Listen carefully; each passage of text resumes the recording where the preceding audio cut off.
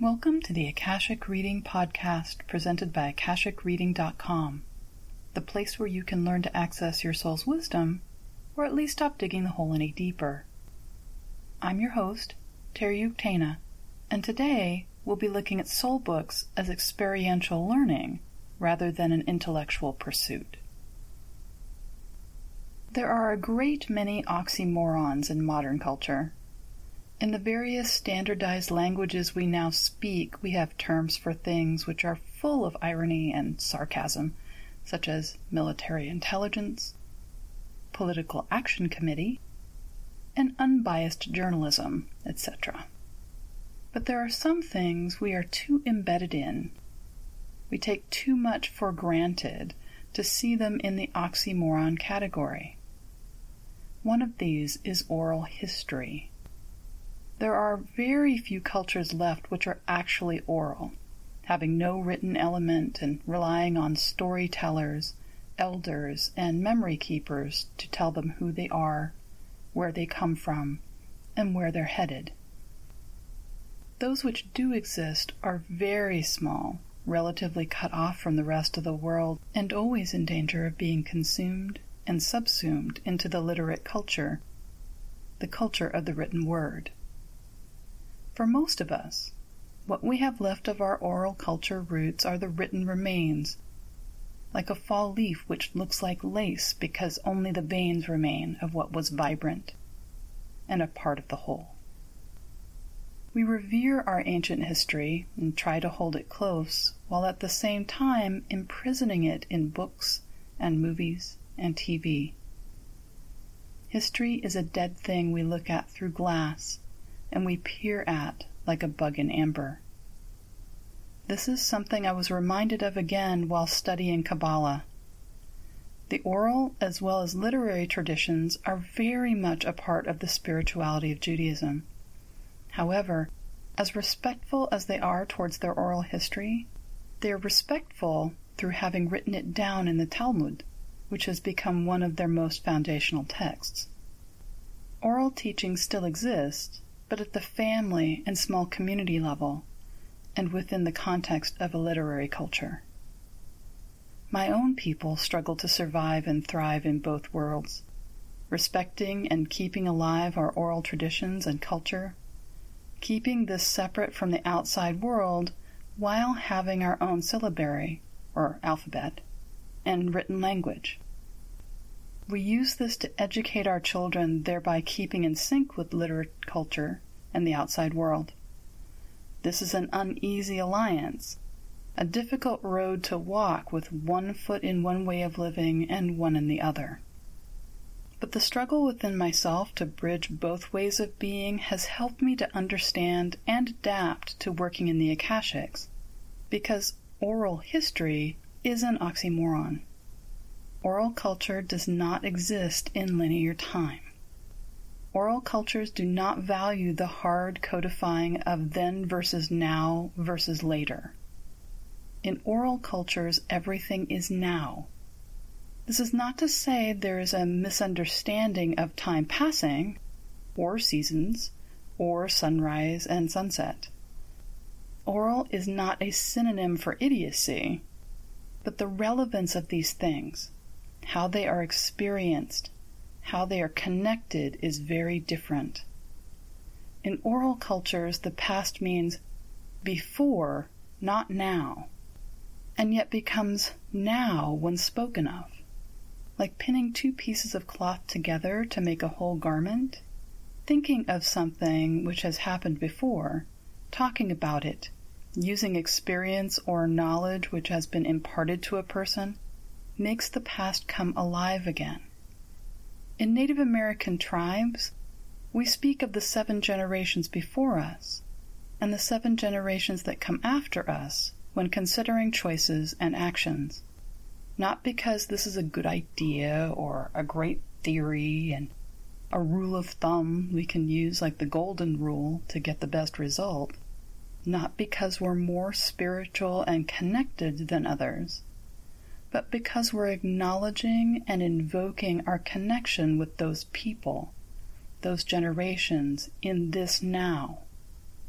When we speak of them, they are here, with us, in this moment, because time is irrelevant and yet completely present and active.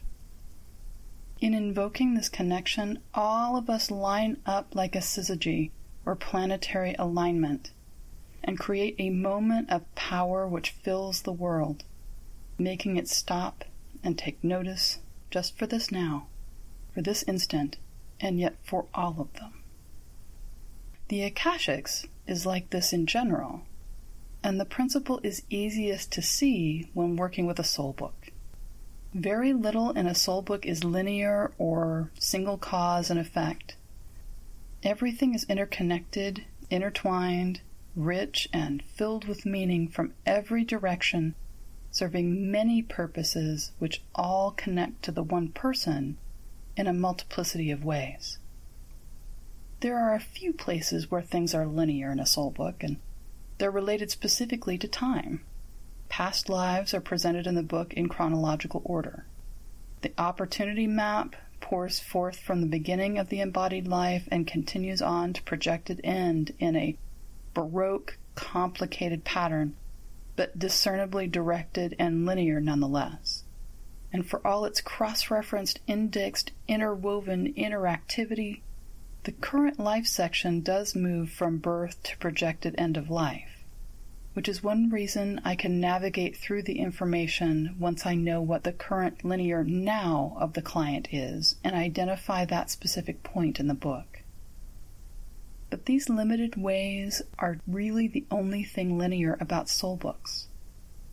Things are not literate in the Akashics the way we experience literate expression. While soul books look like books, they are oral narratives of a soul who exists outside of time.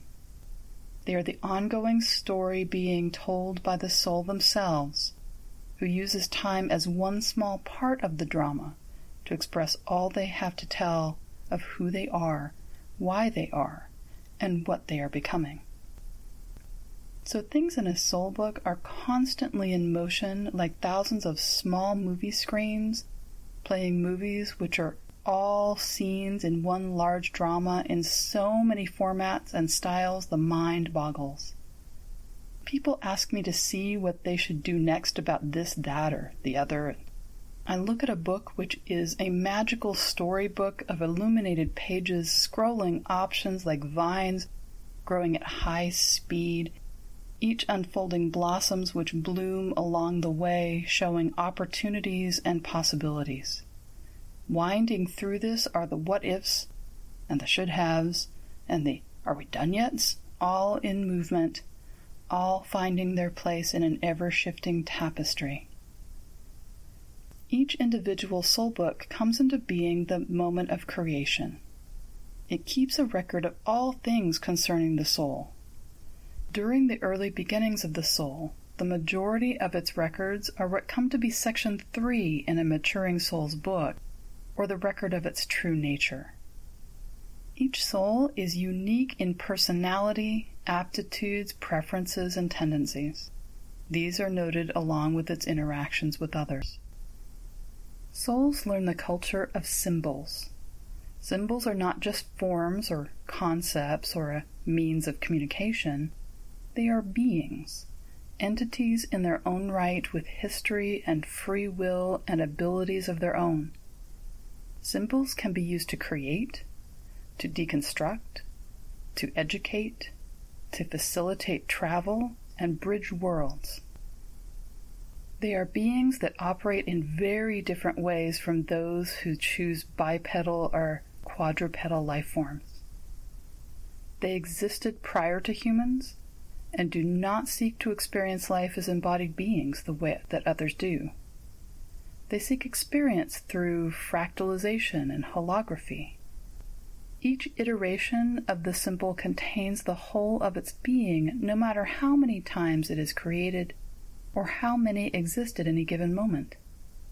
And each iteration adds to the whole, creating an ever larger, richer, more developed being. Yet each individual iteration of the symbol is unique and exists within its own context. experiencing its own unique existence. These beings live in harmony with us, support us, and work with us to create ever-evolving harmonies that co-create the universe. Souls are taught the difference between thought forms, creation, and conscious existence. In a realm where thoughts are energy, and therefore manifest as form, that dissolve once the thought has concluded and the thinker has moved on, a distinction has to be learned between temporary thought forms and existing forms which are unaffected by thought. For example, souls can appear in forms that represent concepts or that aid communication, such as when speaking to a newly reintegrating soul. Beings that have already returned may take on the image of their most recent incarnation, which is recognizable to the returning loved one. This is not their true form, and dissolves as soon as the need for recognition and reassurance is met.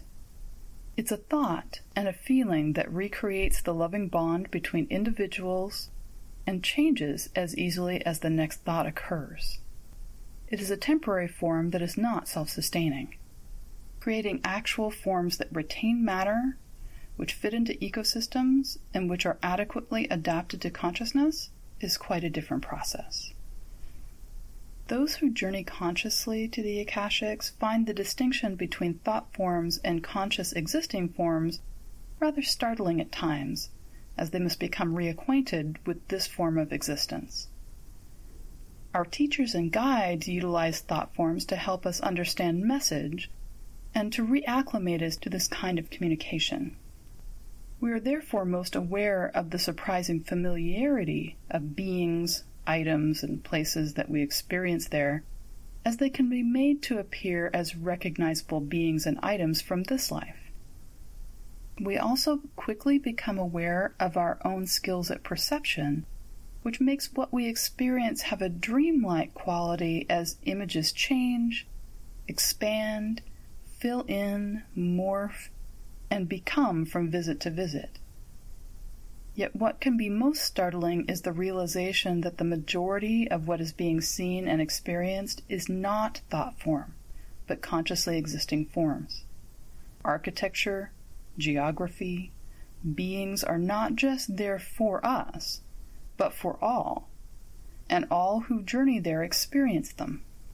The Akashic Library exists for all, and while it is immense and therefore personal experience of it may vary, it exists as a static structure available to all, and its form and functions do not change over time, nor are they influenced by individuals who experience them. The same can be said for the Temple of Life. Free will exists for them as well, and this is the learning that all souls take on as their first lesson in creation. Created forms cannot be changed by thought. Wishes do not truly create buildings, and dreams do not change a being's true nature. Each being, each creation, has its own soul, its own suchness, and lives by its own rules of becoming. The act of creation, creating a new form, takes specialized skill and training that only some undertake to learn. Animating that creation is the purview of souls as each of us is experiencing through the act of embodiment. Each soul learns to differentiate between thought forms and consciously existing forms such as the Akashic Library, and to discern the nature of creation. And this is just a broad sampling of what general soul education entails. The third section of a soul book records this education, the soul's progress, and also information on whom the soul becomes as a result of this education. Through choices and experiences, aptitudes are honed into skills, interests become study focuses, personality traits blossom into essences and guiding principles. Some souls show an interest in academic study that might lead them to seek a position as a librarian. Others might have an affinity for supporting a certain type of existence, such as geological forms, mountains, tectonic plates, planetary systems, suggesting that they might do well to study the works of Devis. Others might be drawn to work directly with Akashic forms, such as angelic beings that help sustain Akashic thought energy forms, or draconic beings that create and maintain the ability for matter to change and grow and become. No aspect of the numinous exists or persists without the interaction of awakened souls in any and all of their forms. The Soul Book notes the affinities of the soul as to what brings them the most joy and allows them to excel and be to the greatest extent possible. All education in the Akashics is experiential. As telepathic, interconnected beings, very little learning can be exclusively intellectual. Our thoughts and our actions and our emotions are all one, and so what we think comes into being as we think it, and our feelings are physical forms that can be and are experienced by others as they occur. But thoughts and emotions are mercurial, and therefore hard truths, difficulties, and struggles can be smoothed in an instant. Yet our greatest learning comes through adversity. Many souls choose to take their education further by physically embodying a form in a prescribed environment designed for that form. The soul can then fully experience that being, allowing free will, choice, and chance to affect the outcome of their existence and disallow easy resolutions or answers. Where we are taught to experience then and now and someday, soul books don't use such arbitrary divides on existence, but instead see relationships, correlations, choices and actions, emotions and manifestations, will and prana and movement and sound, all interacting to create our now, which is eternal even as it is finite. Our soul books are the records of who we are, but they are not static texts, cold things which freeze moments in time so they never live again. They are living documents which dance with the music of the spheres and sing the song which is us. They are forever now in a universe without end.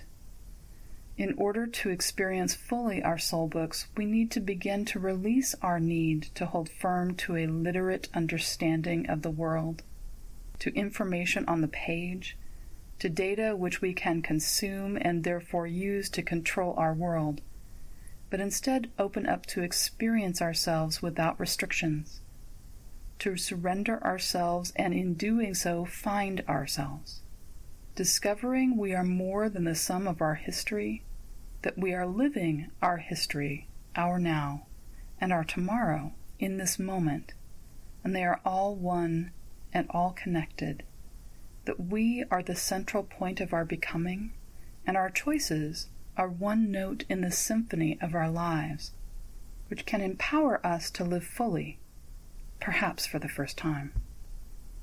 And that's all the time we have this week. Next week, we'll be discussing how the Akashics can allow us to experience shape-shifting, or being our totems rather than just working with them. If you're interested in knowing more, check out my website, akashicreading.com. Thanks. Bye.